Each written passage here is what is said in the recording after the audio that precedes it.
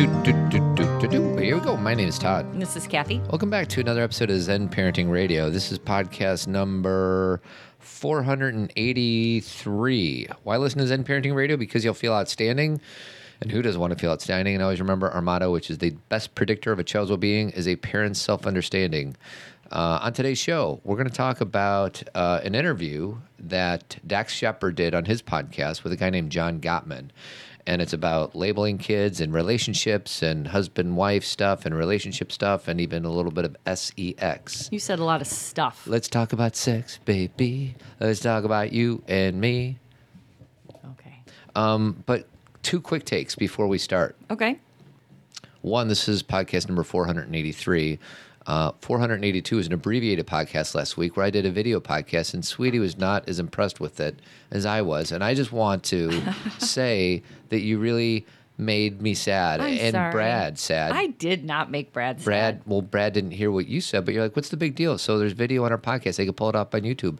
Yes, but they couldn't see it within the confines of their podcast app on their phone. Okay. I think it's great. I demand that you... Like it? No. I demand that you say you're sorry. Apologize. Yeah, right. Other... Hold on. So it's not that I didn't think it was cool, but there was I don't think you such a reaction. I don't think you did think it was cool. You had such a reaction to it. And first of all, I've seen that video like 80,000 times because it's our video for the conference. Yeah. And so I was like, and so it shows a video. And like, because we had already put it on Instagram, we had already put it on Facebook. I didn't understand. It wasn't that I was trying to be disparaging about doing it. I just thought I was missing something. So you made me and Brad sad. Sorry. I am sorry if I made you sad. All right. You're forgiven. Thank you. The other thing is, and this is an important thing, I have problems. Okay. I got worms. I got worms. That's from Dumb and Dumber. That's what we're going to call it. The problems I have is I took my daughters to a restaurant yesterday. Uh-oh.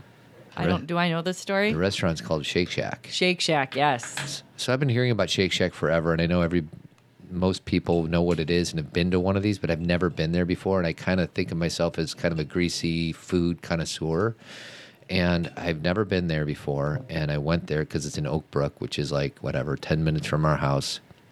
The reason I avoided it was because I thought my daughter said that there was no veggie burgers. Right. So yesterday I got on the website, and they have a mushroom burger, but there's no burger. There's no red meat. It's just mushroom. And oh my gosh. So what do you mean it's just mushroom? Like it's a patty? It's like a portobello mushroom. But it's not like, at Portillo's, they have the big, thick one. I don't like that. You are going to love this because it's thin. It doesn't have like the texture that you don't like with It doesn't have the stem. And it's not like an overwhelming, huge portobello either. It's pretty small, but they infuse cheese inside the mushroom itself. Yikes. And I think it's absolutely wonderful. The fries are off the hook, and the shakes are pretty amazing. And I don't eat burgers anymore, but I'm guessing if I did, I would be raving about how good. What did Skylar get? She got the chicken nuggets. Oh, okay. So they have chicken for kids. And JC got the chicken sandwich, and Cameron got the hamburger. And, What'd Cameron think of the hamburger? She loved it, but she said the Portillo's fries were better than the Shake Shack. She said Portillo's is better. So I say that to you all, not to like inflate your expectations of walking into the restaurant because it's still just a burger and fries, but it's pretty darn good. Yeah, I'll go try it. JC's been there a few times. Like she said, it was really good, and it's not really like Portillo's. It's more like you sit down and order, right? Well, you order, then you sit down. Oh. And then they give you a buzzer, and you walk up to the big window to pick up the food. It's like Culver's or Portillo's. Yeah, but Culver's, they bring the food to you. Yeah. So this is a little bit different, but it's really good, and I'm nervous. What are you nervous about? Because I might go there a lot more than I ought to. It's too far. You're not going to go there that much. It's all the way over by the mall. It's not going to be your... I don't know, man. How often do you have fries during the week? Like 0? I know, but these are really good. So anyways. Okay, well, I want to go next weekend then. How about today? No. Oh, I don't want to go today. Okay, so John Gottman, you know who he is? He's an American psychological researcher, and he co-founded something called the Gottman Institute. Yes. And we talk about Dax Shepard all the time on our podcast. Not all the time, but quite often. We're big fans of the podcast. and he interviewed this guy named John Gottman. And we've talked about his work on the show before, have we not? Yeah. Oh, not only do we talk about his show or his work on the show, but I teach every semester in both of my classes, Sociology of the Family and an Intro to Social Work. I have like a whole Gottman week because his research is really profound. And the research that his research created is really profound. And I'd say probably the most commented on or the most widely distributed research that he has is the Horsemen of the Apocalypse, the Four Horsemen, which is part of what he talks about on the show. But it really what he found in his research is that he and his partner, the people who he was doing research with, they could predict with 90% accuracy what couples were going to make it and what couples were going to divorce by observing them for an hour. And he said that I think he says it on the show, that they were able to say 15 minutes and it became 85% accuracy. Like if they watch them for an hour, it's like 90% accurate whether or not they're going to get a divorce, I think. Yeah. And if they watch them for only 15 minutes, it was like 85%. It's like an 88 or 85%. And what's good about his research is that, you kind of have to be careful with research because sometimes studies are either they haven't been, what's the word? Peer reviewed? Yeah. Peer reviewed is part of it and like redone. What's that word I'm looking for? Replicated. And part of it is they just don't have a huge group of people. Like it's just, they're like, oh, on these 13 people, here's what we found. And what he's been, not only has his work been replicated, but the studies he's done have been on a tremendous amount of people. Yeah. So, and it's been, oh, you know what? That was a different study. It was international, some of the studies he talked about. So it wasn't just for our country either. There's some international signs of either health or non-health in a marriage. Signs everywhere. The signs. Who sings that, sweetie? Tesla. Actually, I think they redid it. But we're going to play some clips. Bottom line is it's a long interview, 2 hours. But if you like what we're sharing on this podcast, go over to Dax's podcast and listen to the whole thing because it's that good. Yeah. Oh, yeah. And it takes a while. To me, it took a while to kind of rev up because I kind of felt like once he got to about an hour 15, me too. Then it was like so much information. Me too. I feel like the beginning was a lot of like back and forth, let's get to know each other. Yeah. And a lot of Dax didn't have all the research right, you know, and then once they got to about an hour 15, it was so hang with it so a little full. bit is what you're saying. So the first clip I want to play is about labeling kids. You ready? Sure. Abnormal. So what's going on? How can I help? Yeah. By the way, I've now extended that to my children, which is, it's very tempting to say, oh, that kid's messy or that kid's this. And I'll remind myself all the time out loud, no, she's nothing yet. She's just acting this way today. Well, in studying parent-child interaction, we came up with a thing that we call the parental agenda, which is that, we all worry about certain things about our kids. Like one kid takes too many risks. Another kid is not brave enough, and sort of hangs back. Another kid is not generous enough or not empathetic enough. Another one's too empathetic and gullible, right? So it's natural for parents to worry about their kids and have a checklist of what they want, their kids to be like. But you're right. When you label a kid as being a certain way, then it's hard for them to dig out. Be different. Yeah, well, you get all this confirmation bias loop where it's like you're expecting something from them to confirm what you've labeled them, and then they live up to it in a weird way, right? That's right. And that's the sad thing. When they hear the label, the tragedy is that they will believe it.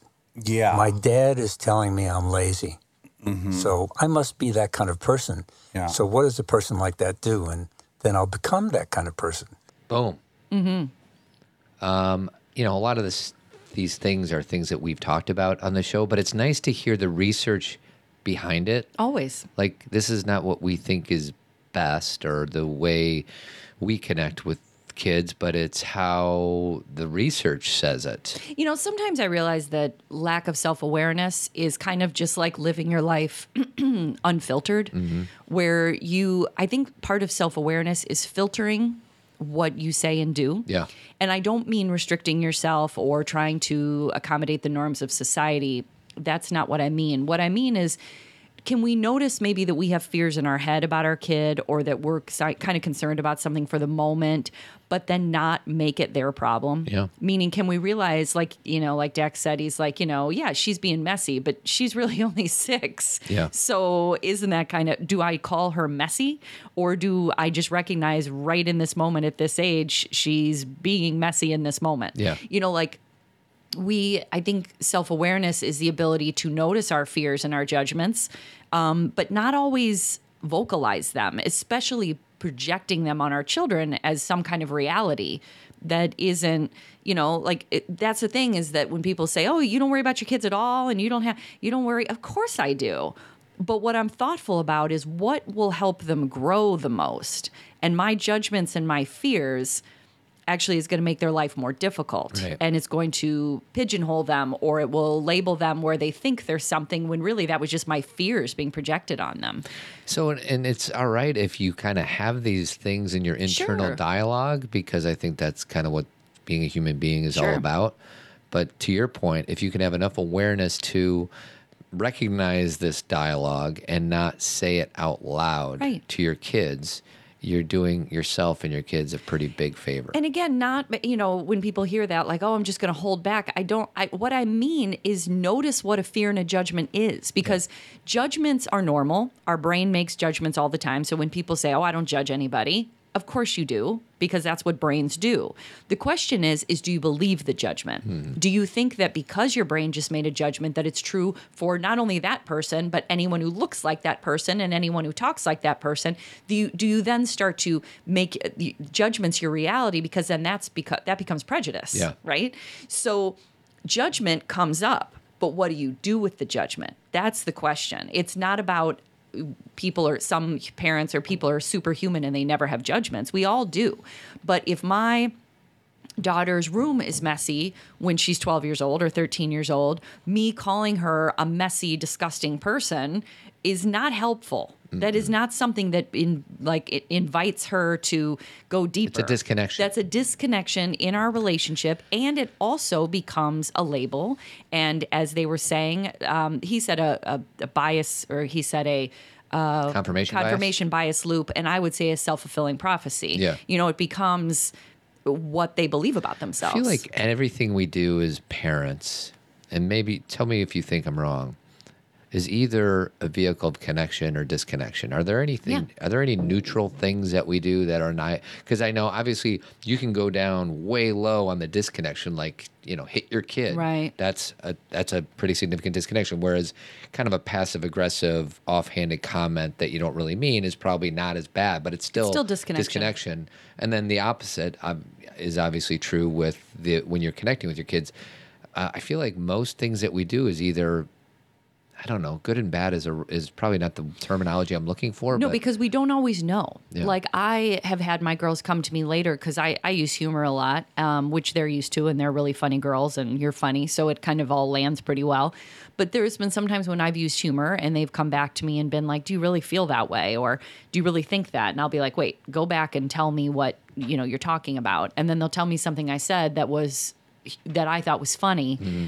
And I'll realize that it didn't land well with them. Yeah. Again, intention versus impact. And then I'm able to say, oh, absolutely. I was trying to make light of it, and I don't think that at all, deep down, and I know you're trying hard, or whatever it may be. Yeah. And so my point is that if your children don't come back to you, and I'm sure there's been times when they've maybe been offended by something, and they haven't come back to us. Sure. And they've carried it. So I guess my point is there's connection and disconnection, but we don't always know. Well, and our kids are not always. Our kids are going to carry some of the stuff that we either intentionally or unintentionally Right. gave to them. Our hope is whatever it is that they're carrying, they're not really big, huge things. Right. And such is life. Like, Yeah. we walk through, I'm reading a really good book about this right now. We walk through life, and everybody, views us through their own lens. And even if we're doing everything perfectly and in alignment from our place in the universe, someone is going to see it through a different lens. Like, it's not about, I don't love it when people say, well, if you're doing good work, you're going to disappoint We were everybody. just talking about that this morning about how on Team Zen we were. You shared your experience about going to school. We talked about this on last week's podcast. Oh, yeah. And then another listener came in with kind of the opposite story and how they both could be true. Right. And that you know, and it doesn't make either person wrong and it doesn't make either person right. Mm-hmm. Like, it's not like, oh, well, truthfully, percentage wise, this Right. story is more valuable, because there's so many pieces of it. And, you know, there's that story. And then there's just, you know, there's just simple things like you're walking down the street and you smile at someone. One person who has been traumatized in some way, shape, or form by someone who may look like you thinks that you're trying to do something negative toward them, where another person who has no experience with someone who looks like you just is like, that's a nice smile. Yeah. You don't know how you're going to impact everybody. Right. So when people say, well, then what do I do? Be your best authentic self, Boom. because that's the most alignment you can have in your life. You ready for the second one? Now, this is one about boys versus girls, or boys and girls. Okay. And then we're going to get more into relationship stuff. But this is about 45 seconds, so it's a little bit shorter. For Right. guys, right? Yeah, for guys, it's really when an emotional event happens, you know, like a kid, you know, they're playing a run and chase game, and, you know, some kid starts crying, you know, they'll stop the game and say, what's the matter? I didn't get the ball. Okay, give him the ball. And they're done. They don't talk about it like Right. girls do. Right. And, you know, so the goal is keep the ball in play, keep the game going. Mm-hmm. Whereas for girls, it seems to be the relationship is really the important thing. Yeah.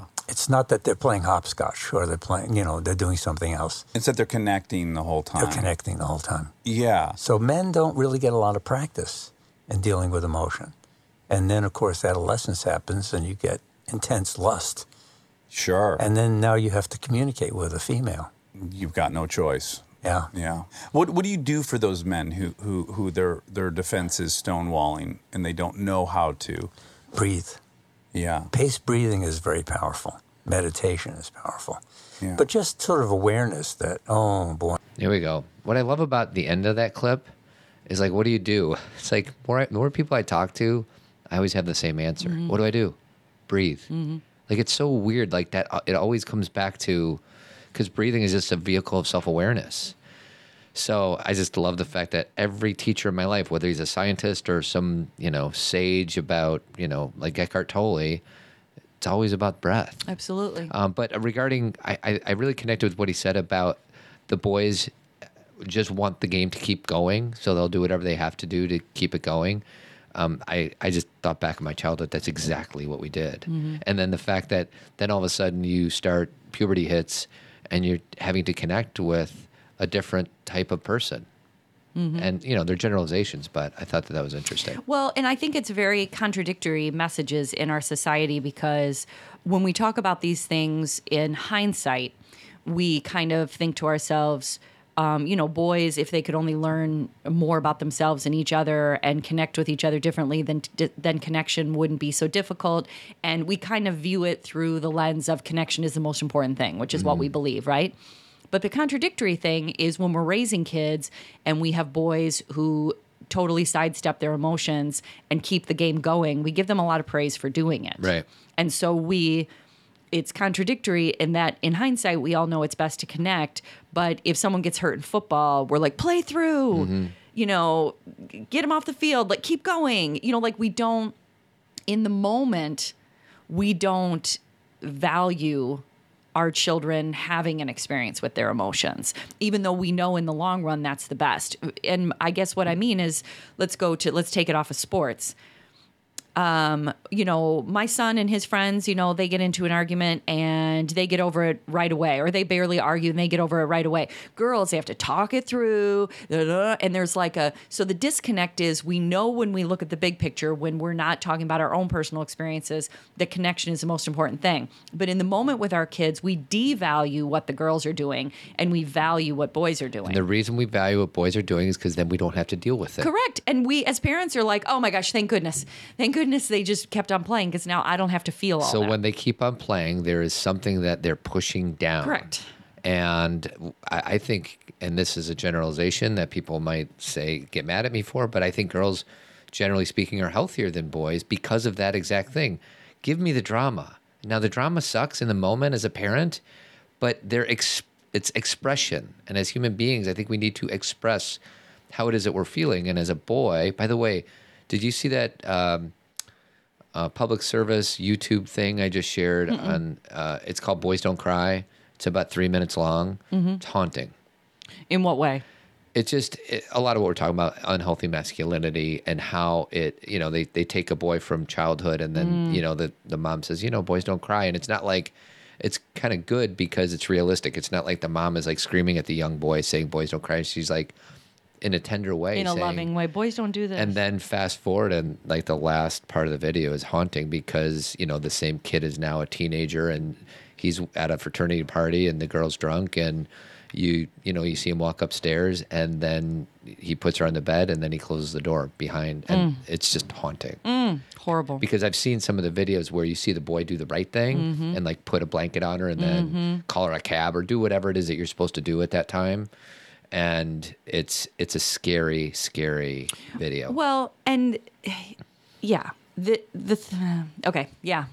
I was going to go down a totally different path, but you're going to get there next with his research. Like, I don't want to jump ahead in John Gottman's research. Why don't you start there, just because I may not get to it with the clips, and I want to make sure you get your take. Well, let me just say this, and this won't ruin anything. So if you get the wide view, which is connection, research has demonstrated that connection is the most important thing for human beings. It's what sustains their sense of purpose.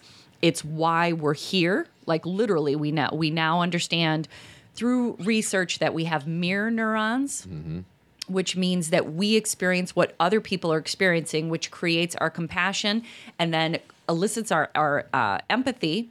And why that tells us we're here to connect is that we were hardwired to connect with others because we can't survive alone. Right. So there's these biological pieces, and then there's these social pieces, which is if I think I'm like for example, Zen parenting, if I'm like, oh, I created this business, I did this. Yep.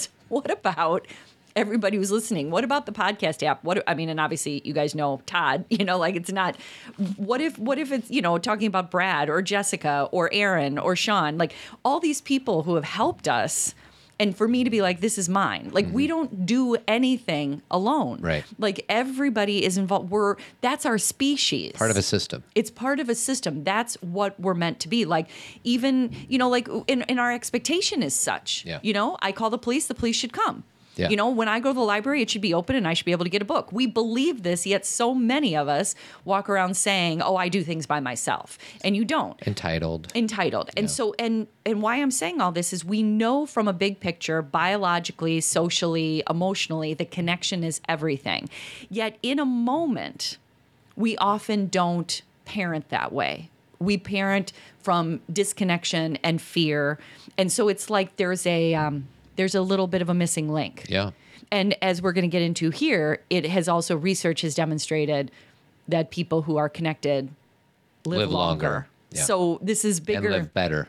Exactly. Healthier. So it's not something, it's like, doesn't it feel good? Do that. It's bigger than that. It's if you want to have a good third act in your life, Yes. and when I say third act, call it 65 to 95 I was going to say, years we're old. not in our third act, are we, honey? No. As we sit here with our glasses. I think we're in the middle of our second act. Good. I need more acts. No, we get 3 acts. Only if we're 3? lucky. What if I want 4? No. Because then I saw a billboard. I think I shared this. I saw a billboard by O'Hare a few months ago, and because of medical advancement and all that, they said there's a person alive right now that will live until they're 150. What if it's you? No, it's probably somebody that was just born, because we'll continue to advance medically to be able to keep the aging process from going so quickly. So, sweetie, do you know what a boogie wipe is? I just told you. A saline nose wipe. That's right. Saline, and you know what it does? What? It knocks out boogies. You got boogies? Well, I got boogies. we all do. We all got boogies. Kids got boogies too. I know. Sometimes they eat them. Yuck. That's what they do. So then that's why we need these. But it gets like crusty on their face and their nose and stuff. Yeah. So Boogie Wipes has a natural saline formula, and it knocks out those hard, crusty ones. Good.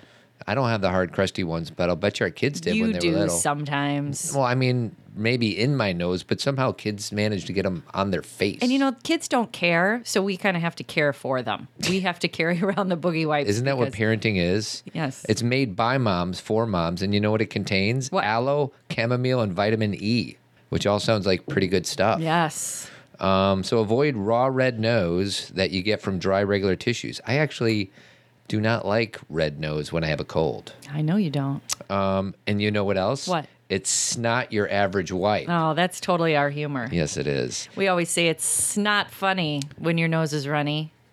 You may think it's funny when your nose is runny, but it's not. Oh, that's it. That's it.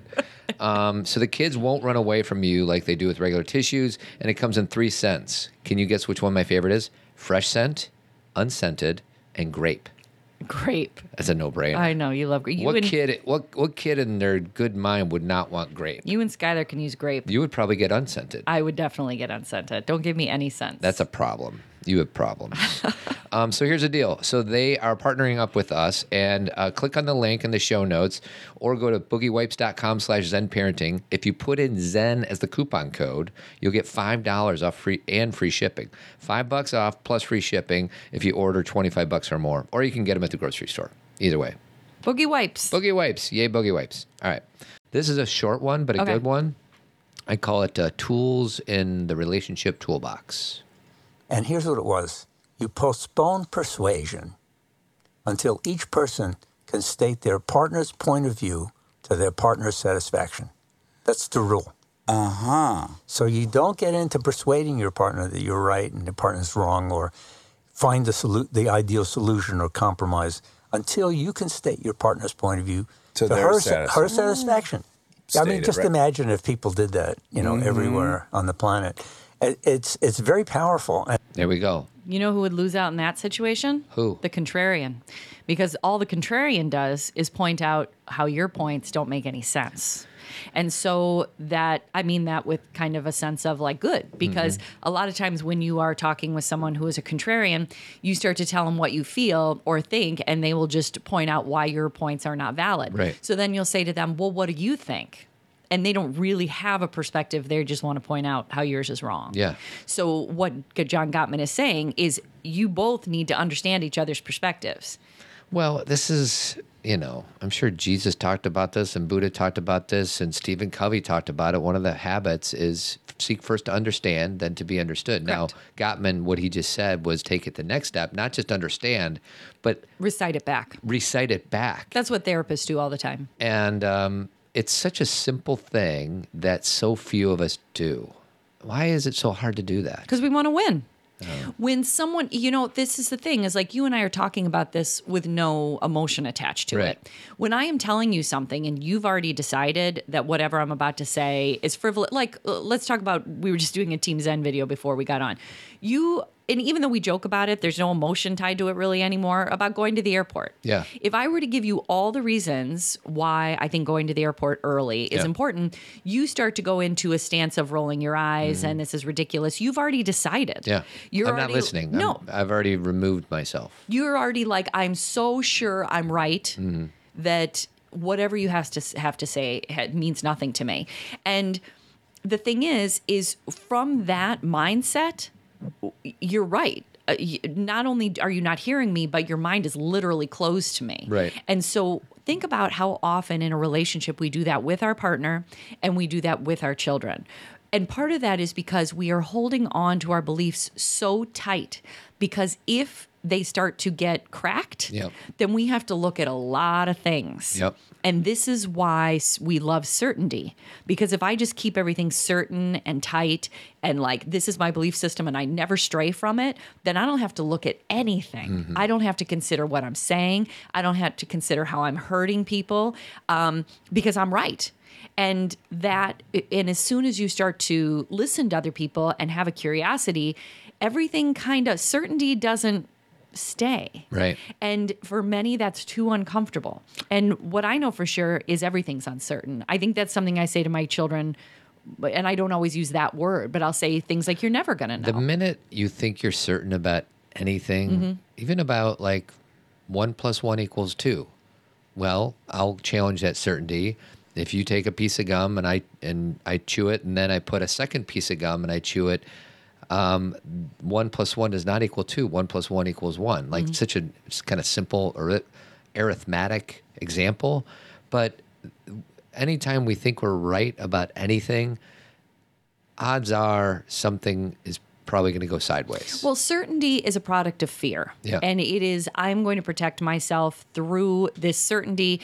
Like, for example, a lot of the research has focused on religion in the last, especially since 9/11, in how certain we become in our beliefs, because that is what protects us from any kind of fear. We feel like not only am I right, but I'm going to tell you why I'm right and not even listen to what you have to say and make my model the only model and the only way, because then I am fine. I had that example that I already told you this, and hopefully we won't get into trouble here, but I was at a luncheon, and there's a man who was kind of the leader of this luncheon. And he said, okay, let's bow our heads in prayer. And I said, okay. I can do prayer. I can do yeah, prayer. I like prayer. So we all bowed our heads, and he gave a very Roman Catholic prayer. And I said, okay, this is good. But then he started talking about how Jesus died on the cross for our sins. And he kept going and going and going. And I'm just like, wow, it's just kind of presumptuous that everybody in this group, and there's about 60 people. Wow. Of whom we were all, some of us knew each other, but there's two different sets of people coming together. So he didn't know who half the people were in that room. Wow. So anyways, I don't know. Well, it made you aware.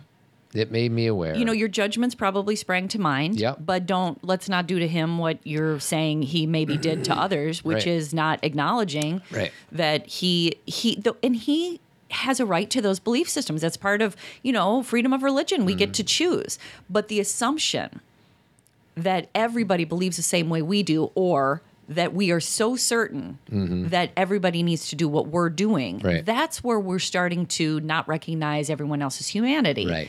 And recognize that there is lots of different language. Sometimes, and here's the thing: is I've pulled the lens back far enough to realize that we're all saying the exact same thing. Right. We're just using different words, and that's the thing too, is when we get too microscopic about it, Yeah, and too we start, narrowly focused. Yeah, and we start debating these really fine points, and then you pull back, and it's kind of like the reason that you were fine with prayer is regardless of what you call yourself, you feel connected to the universe as a whole. Sure. That's probably the most universal language we can use. And so prayer is just kind of love into the world, right? So you're like, okay, I can do this.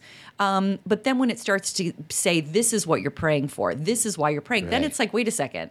Now I don't have Give me a little space. give me here. some space to create that for myself. And that's really all we do for each other. Yeah. And if someone says to you, please tell me about, like if you're in a relationship or you're learning and someone says, tell me about your beliefs, tell me if it be religious or otherwise, then the door is open Right. for you to say, here's what I believe. But sometimes that door, nobody's knocking. Yeah, there's no door there. It was everybody bow their heads, everybody believe what it is that I'm about to say. That's tough. Anyways. That can be tough. Are you ready for the next clip? Yeah, go ahead. And this one is a little bit longer, but I think it's important. It's about sex and relationship, and my notes were, guys, listen up. Okay? So here we go. Large group of couples. Do you agree with this statement that for men, sex is a way to get intimate and close, whereas women only want sex when they already feel intimate and close? And 97% of the couples, of the people, agreed with that statement, that was Yeah. true as a gender difference. And so That's a great way to articulate it. I think it really is true. Now, here are some other facts. What percentage of the time in a marriage, when a guy, really asks for sex, what percentage of the time does the women say yes? What would you guess? I'm very nervous. I'm gonna say only half the time. 75%. They say yes. Yes. Oh, that's encouraging. Right. Yeah. Now, here's another key thing. The response to no is really critical. So a man's response to no, I'm not in the mood, I don't want sex, is critical to determine how much sex they'll have. If his response is punishing in any way, they'll stop having sex. But if he says, well, thank you for telling me that you're not in the mood, what are you in the mood for? Yeah. Want to take a walk? You want to make some popcorn, watch a movie? It doesn't end. No doesn't end connection. Oh my gosh. I know that was one of my favorite parts Right. of the whole thing. Now, the most important part, everybody, is that last part. If a woman says no, if a partner says no, I guess I don't want to be too gender specific because sometimes it could be the woman asking. If a partner says no and you retaliate or decide they don't love you or they have completely, that's the only way that you can feel good about yourself in that moment, and then you punish them, then the Passive or aggressive. openly or like you said, passive aggressive, then the likelihood of you having sex later is going to be much lower because you have then made the partner feel unsafe, which is the only way. I have to do what this person says or I will be punished. Yep. If you instead say, really why I'm coming to you for sex is that I want to connect. So if sex is not going to be the way, how can I be by you? You know what Todd did last night? I hope this is okay. You're going to talk about sex? No. I know, I'm just kidding. It's a joke. Wouldn't do that. There are some things we keep off the podcast, right? But Todd, I told Todd, he was gone for like a week, and I had some headaches, and I was just tired, and it was just. And he said, "Do you want me to rub your shoulders?" And I said, "Actually, will you comb my hair?" And Todd combed my hair. Yeah. And it was really nice. It's really easy too. It's not like sometimes I give you back rubs and my hands and Get tired. They cramp up a little bit. Yeah. Hair combing is a very kind of fluid, easy process. Yeah. So if you want me to keep doing that, just let me know because we sit there watching Saturday Night Live. It Right. really is not that big of a deal. And so, that's connection. And that is, and again, I know men are saying, well, that's not what I'm really, they're looking for a certain outcome. I get it. But what are you going to play the clip where he says that sex is everything? I don't know. I think I skipped over that one. Well, then I will state Yeah. this. And again, I hope you all go listen to this podcast Yes. because we're just giving you like clips of this. But they're talking about, Dax is kind of giving his perspective. And Dr. Gottman says, well, sex is everything. And Dax says, well, what do you mean by that? And he said, everything that we do during the day is that's what decides whether or not sex is going to be a part of our relationship. And here's the thing. Not just a part of our relationship, but a connective part of our relationship. Yeah. Like I was watching Bridesmaids yesterday again for the 80,000th time. And my favorite scene in that movie is when they're on the plane. Mm-hmm. It's just the funniest scene in that movie. But there's all sorts of things happening on the plane. And one of the things happening is two of the women are having a conversation, having drinks, having a conversation about their sex life. And one woman is saying that basically she and her husband never have sex because they have to like shower and be in the dark and be under covers. And she's like, by the time we get there, he's too tired. Mm-hmm. And she's like, and I say I'm tired, but I'm not tired. And then the other woman says, she's like, is that kind of, you're not having sex either? And she goes, no, I'm having sex all the time. And she goes, but I thought you said, and she's like, no, he hasn't kissed me for 5 years, right. But we're having but she's not like, that's not sex for her. That is a man doing what he needs to do. Right. Do you know what I mean? Like that's not connection. It's energy's only coming one way. And the other girl, Ellie Kemper, says to her, well, what are you doing? She's like, I'm watching The Daily Show. I mean, and again, it's humor. We can laugh at it. But the reason we're laughing at it is because there's some truth in it, which is that Todd's language is the best for a PG-13 podcast that we have here, which is energy is only flowing one way. Mm-hmm. And there is a belief that is a sex life. Yep. When what John Gottman is talking about is sex life is your whole life, meaning that how do we connect? He gets into this book that he's written, but he talks about how they did all this research, and this was the big longitudinal study where they researched people all over the world and found out what makes relationships thrive and why do certain couples have good sex lives. Mm-hmm. And it was things that had nothing to do with sex. They hold hands. Yeah. Actually, I have that clip pulled up. You do? Okay, yeah. So I don't want to get any further into it. Before I do that, I want to make you laugh, sweetie. So this is the part of the airplane scene from Bridesmaids. And I feel relaxed, and I'm ready to party with the best of them. And I'm gonna go down to the river. Wow, it looks like somebody's really relaxing now. Yeah, wow. What are you guys talking about up here? We're going to a restaurant tonight. I know the owner, so it's just You coming. do? Oh, Helen is the owner. Okay, so a lot of it's video. You got to be seeing it. I know, but JC and I always do the down to the river. So man, that before movie. I play my next clip, I want to talk about our second partner of the week, and that's ImpactBaselineTesting.com, sweetie. You know the 5 myths. You've taken the quiz on the 5 myths. I'm very well versed in the 5 myths. Oh, are you? Do you know what they are? Yeah. What are they? Dark room, 1. sleep, going to sleep. Are you supposed to sleep or not? You can sleep. You should, yes. You can sleep. And then why do people get the most concussions? Because they fall. Falling is the main one, not Falling. from sports. Yep. Do you always lose consciousness? No. Correct. And then you don't have to rest in a dark room. No. And then how long does it usually take to recover from a concussion? Sometimes less than 3 months. Actually, usually less than 3 weeks. Oh, yes, less than 3 weeks. I knew there was a 3. The myth is it takes months to recover from a concussion. Right. That's not true. JC did Her baseline testing. again. Yeah. So what this company does is that measures brain function when you're in a healthy state. So you take the test online.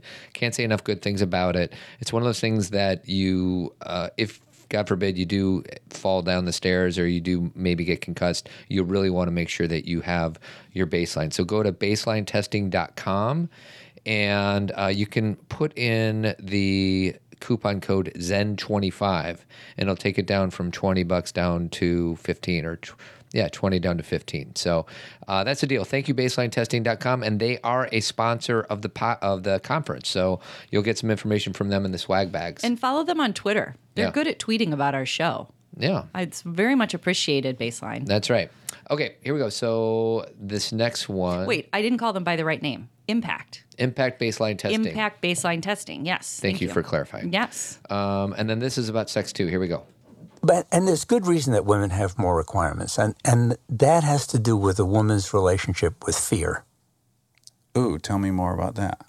The world is so much more dangerous place for women than it is for men. Uh-huh. I mean, really life-threateningly dangerous. Sure. You know, it's the kind of thing where, you know, a woman walking across a parking lot at night to go to a class. Mm-hmm. You know, she locks her car and she just has to walk to the class. A guy doing the same thing, you know, would think, well, you know, I'm going to the class. A woman would really be thinking, I could get raped and killed on the way. Monica talks about this all the time. She puts her keys in her knuckles in case she's got to puncture someone's eye out. And everyone I know does. All That's right. girls, yeah. So 40% of women in their lifetime will have a physical encounter with the perpetrator that's life-threatening. 40% of women. That's crazy. The equivalent is 7% for men. So I know you'll have a take on this. We've been talking about this for years. But I'm always still so surprised by how many men that I say something like this to are shocked.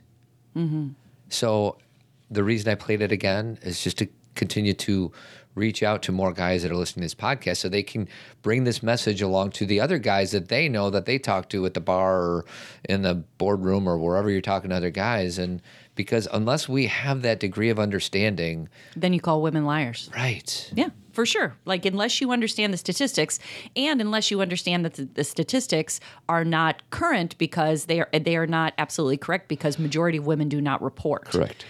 Police are often not brought into the mix, which means they're not part of the research. So that's actually a very low statistic. What I think Dr. Gottman is trying to say, and which, you know, anybody who works in this field is trying to say, is women live with a sense of fear around their body.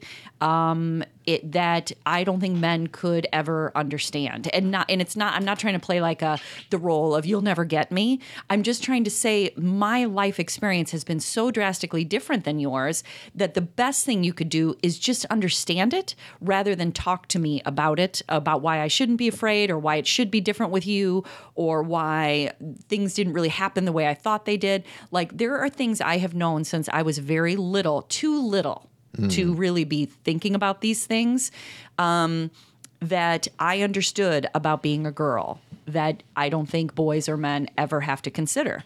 Now, Dax goes on to say after that, well, you know, and at first I was annoyed that he brought this up, but I think his point was valid. And he said, now let me just say that also boys, when they're being raised, 50% of them are hit by their father or by a man. And I think his point is that men are being abused too, maybe in different ways. And at first I'm like, okay, we're trying to compare. But then Dax says something very profound. And he said, the men are hurting all of us. A man is saying men are hurting all of us. Yeah, it's still a dude. Men are hitting the boys. Men are hitting the girls. And so can men then see that when we use language, and I know people don't like this anymore, but toxic masculinity, we're not talking about men overall. We're talking about a kind of indoctrination that men are sometimes confronted with or dealing with either in their lives or in themselves that they haven't considered is hurting people. Yeah. You know, one of the most profound things that I have written everywhere, and again, this is part of my work in social work, but is do no harm. We're not going to do everything right. I'm not going to save people. I can't do everything perfectly with my kids. I don't expect our relationship to be perfect. But one of my goals is do no harm. And when people are harming people, do they consider why? Right. That's the question. Right. Do they even look? Well, and I was in Louisville for a conference this last week, and I forgot something in the car, and it was kind of after my night was over. So it was like 1 a.m, and I had to go in a parking garage and go get something out of the car. I didn't think twice about it. No, of course not. Would you have thought twice about 1 a.m. in the city of Louisville? I wouldn't have gone. Right. I would say, and these where things get confusing, where there have been times that I've asked you to do things for me, and you have, you're a really good friend to me, but I'm not doing, it's got nothing to do with laziness. Oh. Will you go knock on this person's door that I don't know? Yeah. Because that's not super safe for me. Yeah. And I don't always tell you the full story to why. Or Todd, would you mind going with me to this? And it's not because I'm shy, or it's because I'm being thoughtful about my own safety. And it's not, you know, there's been things that, you know, you have been a curious friend to me, meaning sometimes you have made fun of things I've done. And when I've been able to explain to you why, you've been like, oh, I had no idea. Right. You know, like I had no idea why, you know, you didn't want to answer the door or why you didn't want to, you know, go there. We were talking about our friend John Duffy, who we love and who will be at the conference. He's actually he's been on WGN a lot.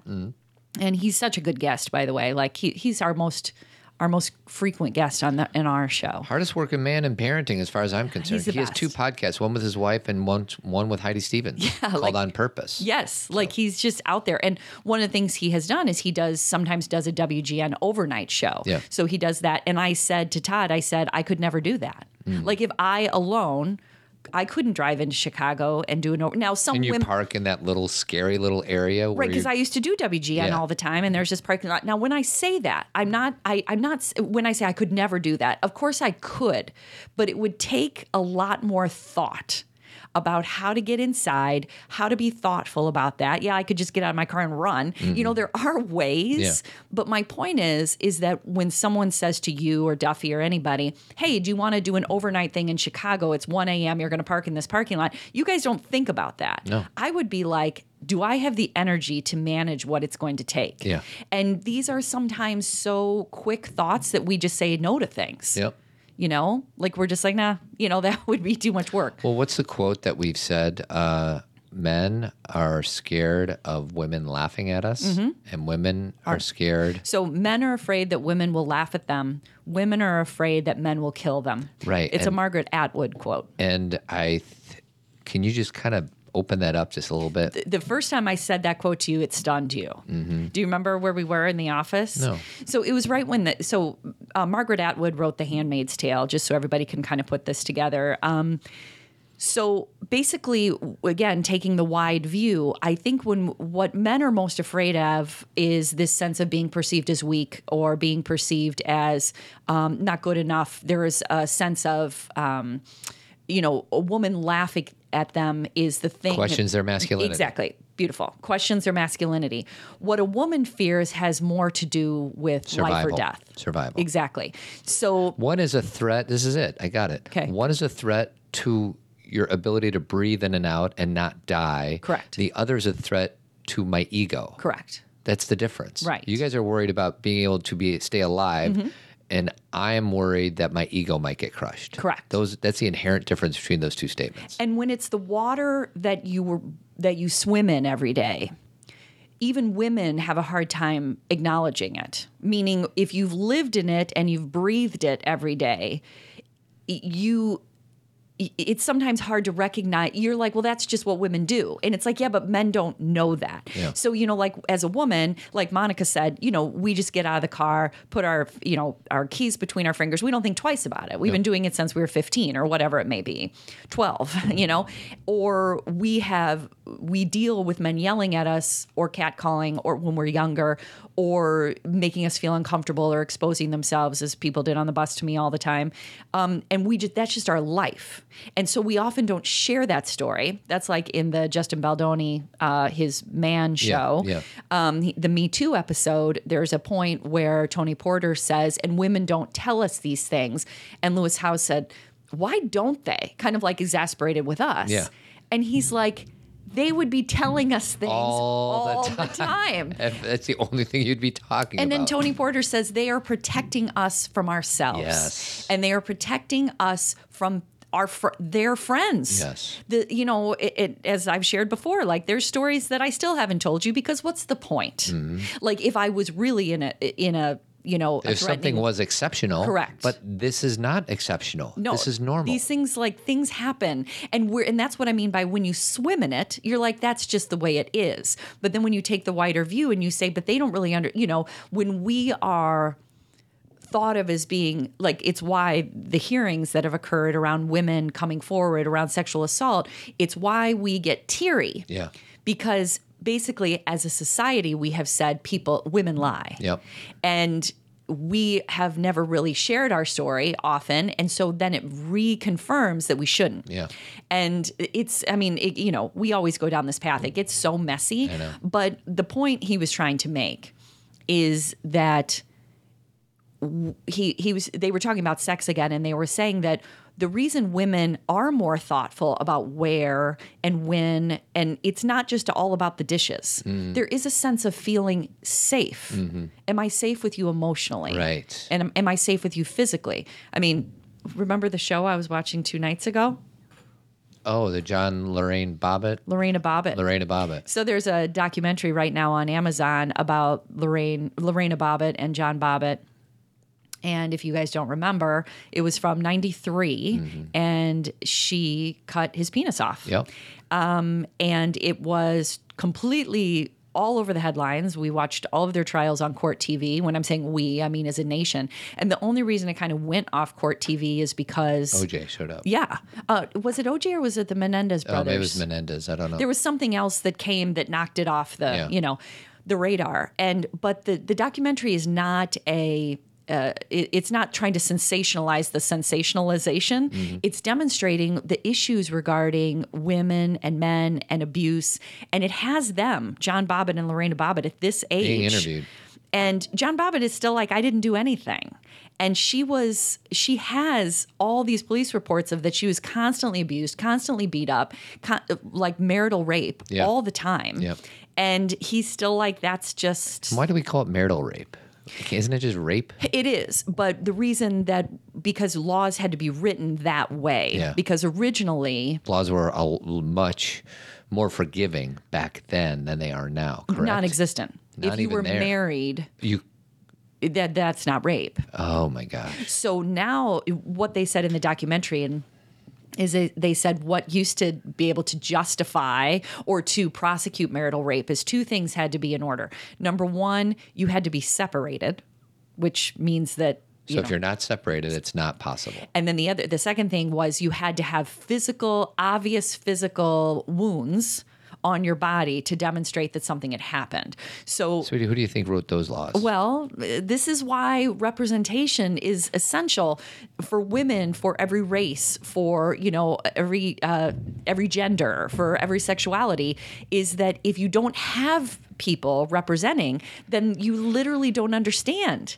It's not about overpowering, it's empowering all of us. And so, anyway, did you want to go on to the next one? Last one. Okay. And then it's a little bit longer. It's 90 seconds. So if you want me to stop in the middle and we'll talk about it. Yeah, let's do that. All right. So just tell me give me one of these, sweetie. Okay. But you're concerned also about how couples make up. Right. It's very important, I think, to, maintain friendship in a relationship. It's very important to really feel like your partner is on your side. Your partner is your ally. Your partner is your best friend.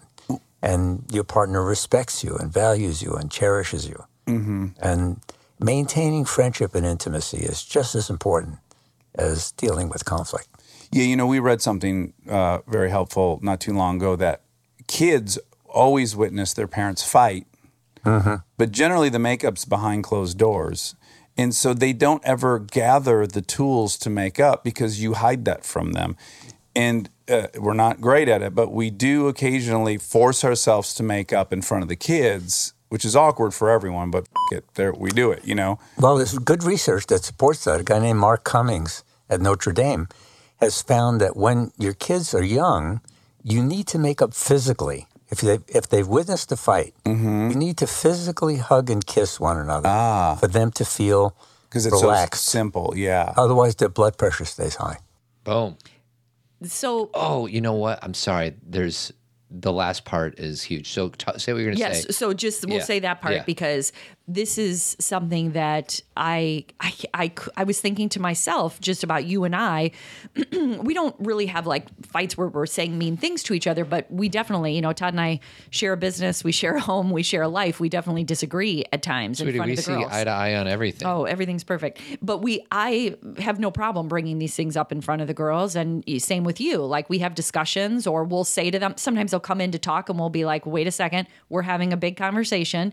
You can stay, but we're not dealing with giving you a ride quite yet. You know what I mean? So our girls see us do that quite a lot. And I had to think about it.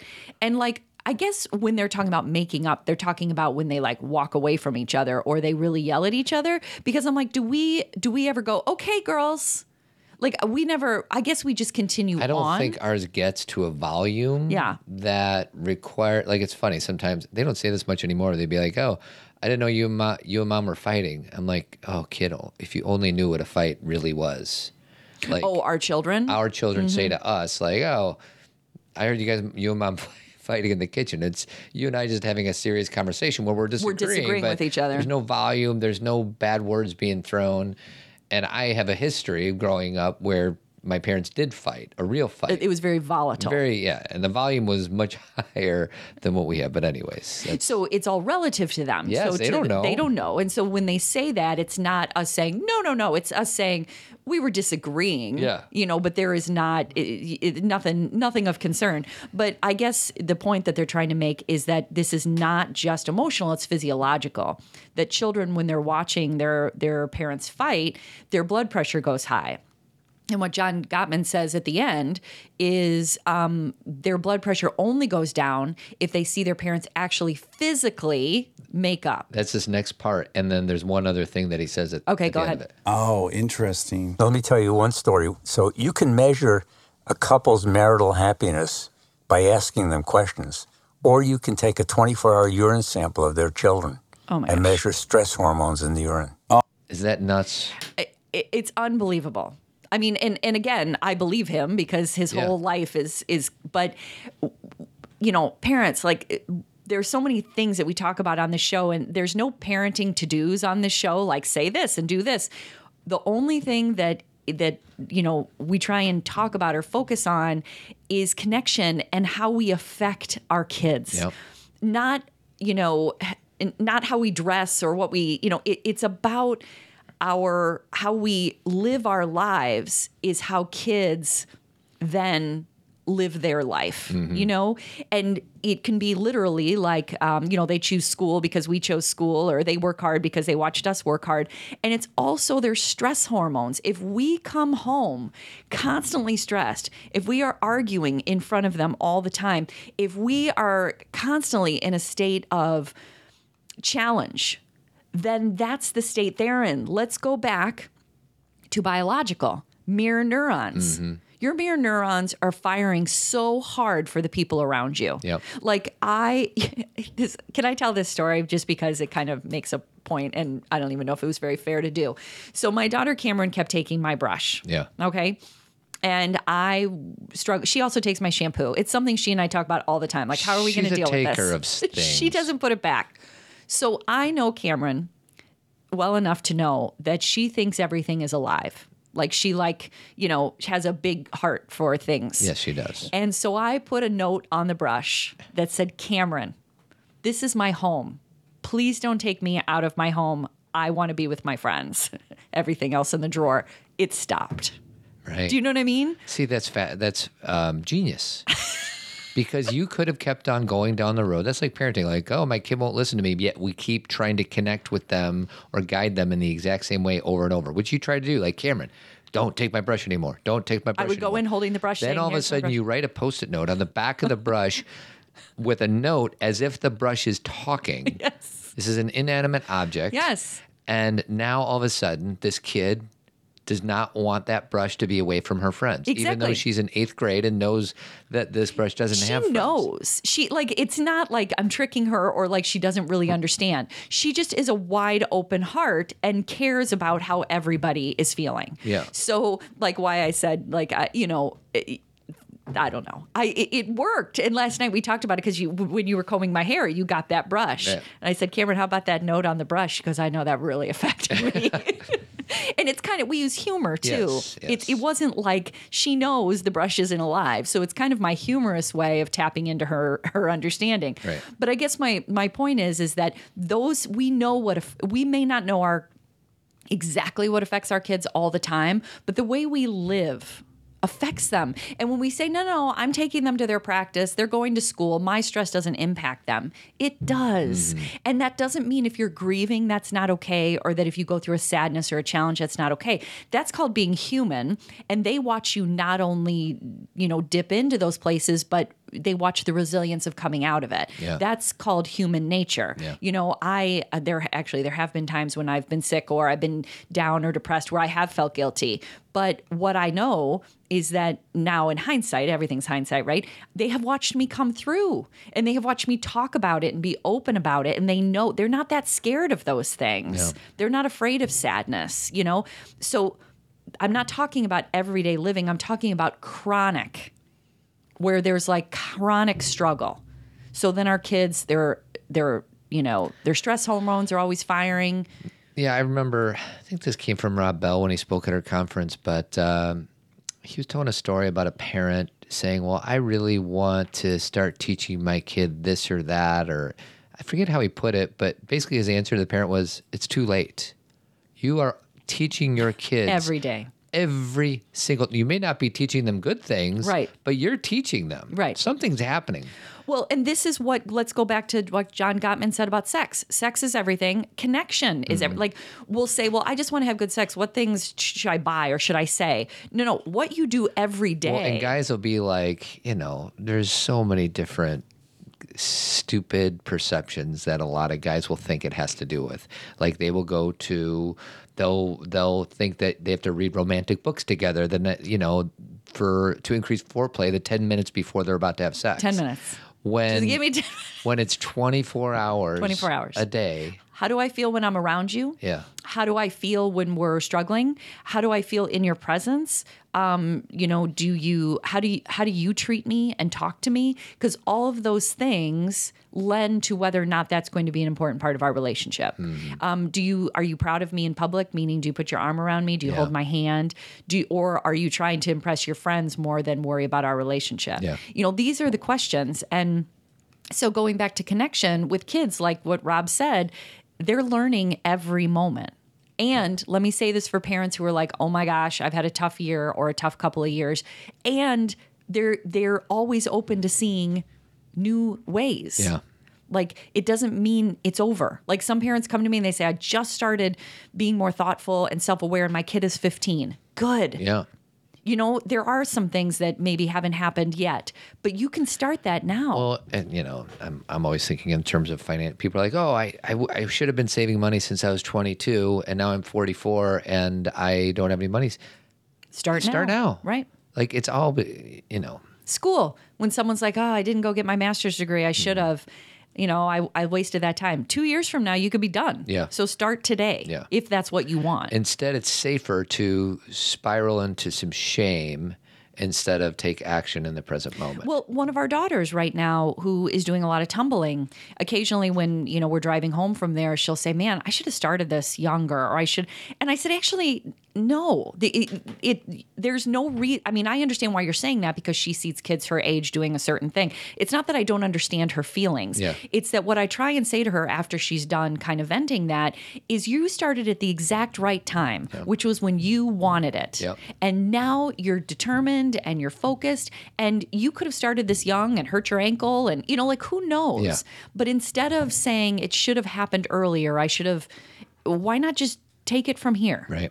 Is there anything on your cheat sheet that you wanted to share that we didn't get to? The only thing I'll say is that, and we didn't get to it, it's too deep, but one of the things they talk about is how the leading cause of divorce is money. And if you look at most research around the 10 reasons that people get divorced, money is always at the top of the list. And what I always like to comment on to people when this comes up is even though money ends up being the word we use, it's not really about money. Money is the byproduct of other things. Or the thing we kind of put in the middle that we all rotate around. But how do we... It's easier to fight about money. How do we communicate? How do we listen to each other? Are we curious about how we spend money? Have we dove into our own history about money? Like, that's something, Todd and I had to do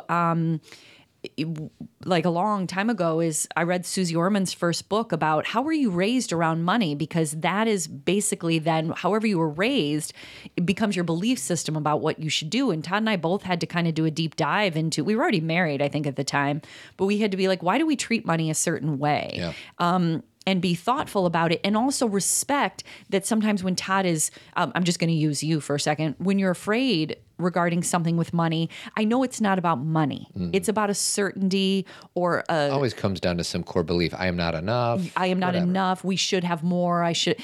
And so instead of arguing with him about money, I just try and be like, listen, or say, well, what are some things we could do that would ease your mind? You know what I think about when I find myself worrying about money? What? I know that the poorest person in this country is richer than most of the rest of the world's population. Correct. So when I'm worried about something stupid like paying for a daughter's wedding or paying for a daughter's college, like That'll be outdated by the time. It's just so dumb. And it doesn't mean I don't still get triggered by it. Right.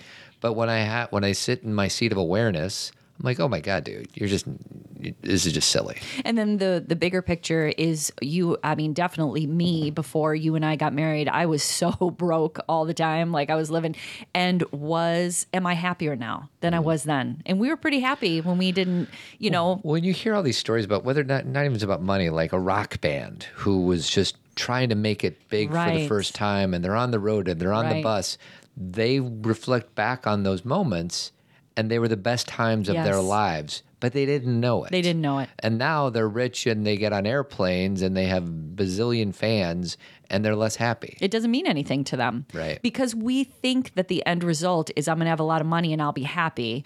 This is the oldest story in the book. Yeah. Once I'm successful, once this deal is closed, once I'm given that check, I'll be happy. And the biggest letdown in life is when that doesn't happen. Yep. And now some may say, but it would make life easier. Sure, it might erase some debt. It might decrease some stress around certain areas, but it doesn't connect you more to people, which is why we're here. Yeah. It doesn't decrease your own mental chatter. It doesn't, there are some things that have nothing to do with money. But I do understand, the way the research goes is that if you're under a certain level, like if you're living at a poverty level, a certain amount of money can increase your happiness in that you can actually live and survive in an apartment or home, and not worry about that. Right. So there is a small level of happiness when you are in true poverty. Sure. But then beyond that, Yep. happiness doesn't increase based on, that's why when someone's like has $1 billion, why do they need $2 billion? It makes no sense. How much is enough? Team Zen is something Kathy and I do. We do Zen Talks, which is twice a month. We have about 90 people on the team. Almost 2/3 of them are coming to the conference, but zero pressure, 100% support. We do Zen Talks where we have video conversations with our team and we kind of inspire each other and help each other and all that. We have a Facebook page. We do discounts in the Zen store. So if you're interested, go to zenparentingradio.com. We also were blessed to get a few reviews. One from Music Soldier from the USA, sweetie. Love Todd and Kathy. They always bring terrific advice on how to be a better parent and a better person. They complement each other very well. Did you know that we complement each other very well? That's very kind. Thank you. They're funny. They're down to earth. They give real practical advice and feel good spiritual inspiration. I feel grateful to get an hour with them once a week through their podcast. Today, it's an hour and 10 minutes, sweetie. Yeesh. And then Mountain Sal says, my only solace in just recently finding this podcast is that I can listen to older recordings throughout the week. Kathy and Todd put language to feeling. Every episode taps into self-awareness and channels it into authentic practice. I love this podcast. Well, you know what, Mountain Sal? We love you too. We do. And you too, Music Soldier. Buffalo Soldier. You know what it says on iTunes is that it says the these two years. get it? No, yeah, that was your review. That cracked me up. Actually, somebody else's podcast that I listened to, she reviewed herself and she wrote, "This is mine. I like it." I thought that At least was she perfect. owned it. I know. I was pretending to be somebody else. And then it came up as Todd Adams wrote this. Yes. I was cracking up. He did that like 10 years ago. But that's what I was going to say is that our podcast says 2014 to 2019, and we've actually been around since 2010. We'll talk to Brad. Brad will fix it. Yeah, why does it say that? I don't know. Why are they not giving us those 4 years? What is Todd? she doing back there? What is she doing? I never know what she's doing. I know what she's doing back there. And then we have a conference this Friday, a little conference that we like to call Zen Parenting Radio Conference. Get your brave on. Glennon Doyle and Abby Wambach, Julie Lithcutt-Hames, Devorah Heitner, John Duffy, Ellie Solomon, Karen Brody, Jamal Cole, and Kathy Richardson. That's actually a surprise for some people. Yeah. But she's going to be there. That, so yeah, I know. Well, and we couldn't. So Kathy Richardson is the lead singer of Jefferson Starship, and so she couldn't super confirm to me that she would be there until she knew her schedule. But Kathy will be singing for us. It's going to be off the hook. It's going to be wonderful. We always have to have music. I know. Well, after Milk, it's kind of a must. Yeah. I feel like we forgot to mention somebody. Did we say Ellie Solomon? We said Ellie Solomon, Dr. Alexandra Solomon. That's everybody. So anyways, just a few tickets left, really, to be honest with you. Yeah, kind of tickets left. I mean, we're trying to figure out seating now. I know. We're in trouble. It's all right. Love you all. Hope to see you at the conference. If not, we'll be back next week and kind of give you an update of how we thought it went. I'm sneezing. Bless you. Bless you. Bless you. Thank you. Any more in there? Yeah, but I'm going to wait till we're done. All right. Keep trucking. Adios. Thanks for listening, everyone. Remember to subscribe to Zen Parenting Radio so you never miss an episode, and feel free to leave a review on iTunes. It helps people find us. Do you want more Zen parenting? Check out Team Zen. It's $25 a month where you'll get 2 live Zen talks with an opportunity to ask us live questions. If you can't join us live, don't worry. You can still access all Zen Talks through the Team Zen podcast app. You'll have access to all previous Zen Talks, connect with like-minded people through our private Facebook page, and get discounts on everything that we offer. Get your tickets for our annual Zen Parenting Conference on March 8th and 9th, 2019. Sweet. Get your brave on with Glennon Doyle, Abby Wambach, Julie Lithcutt-Hames, and Devorah Heitner, and enjoy a weekend in a warm and friendly environment of like-minded people. Tickets are available at zenparentingradio.com. Sweetie, it's going to be off the hook. I know. Interested in inviting us to speak at your conference or organization? Go to zenparentingradio.com and submit a speaker request. While you're there, check out our upcoming events, or you can purchase one of my 3 books. They're not your $3. Well, your $3. Thank you. If you ever shop via Amazon, you can help us out by first going through the Amazon link under the Support Us on our homepage. It doesn't cost you anything, but we get a small commission from Amazon. Guys, want to achieve a better work-life balance or deepen your relationship with loved ones? Good news, I coach guys. We can talk in person, by phone, FaceTime, you choose. If you're in Chicago, contact me about the Tribe. It's an opportunity for guys to come together and talk about what really matters. And don't forget about our 2019 Unplug, Connect, and Transform retreat. More on that later.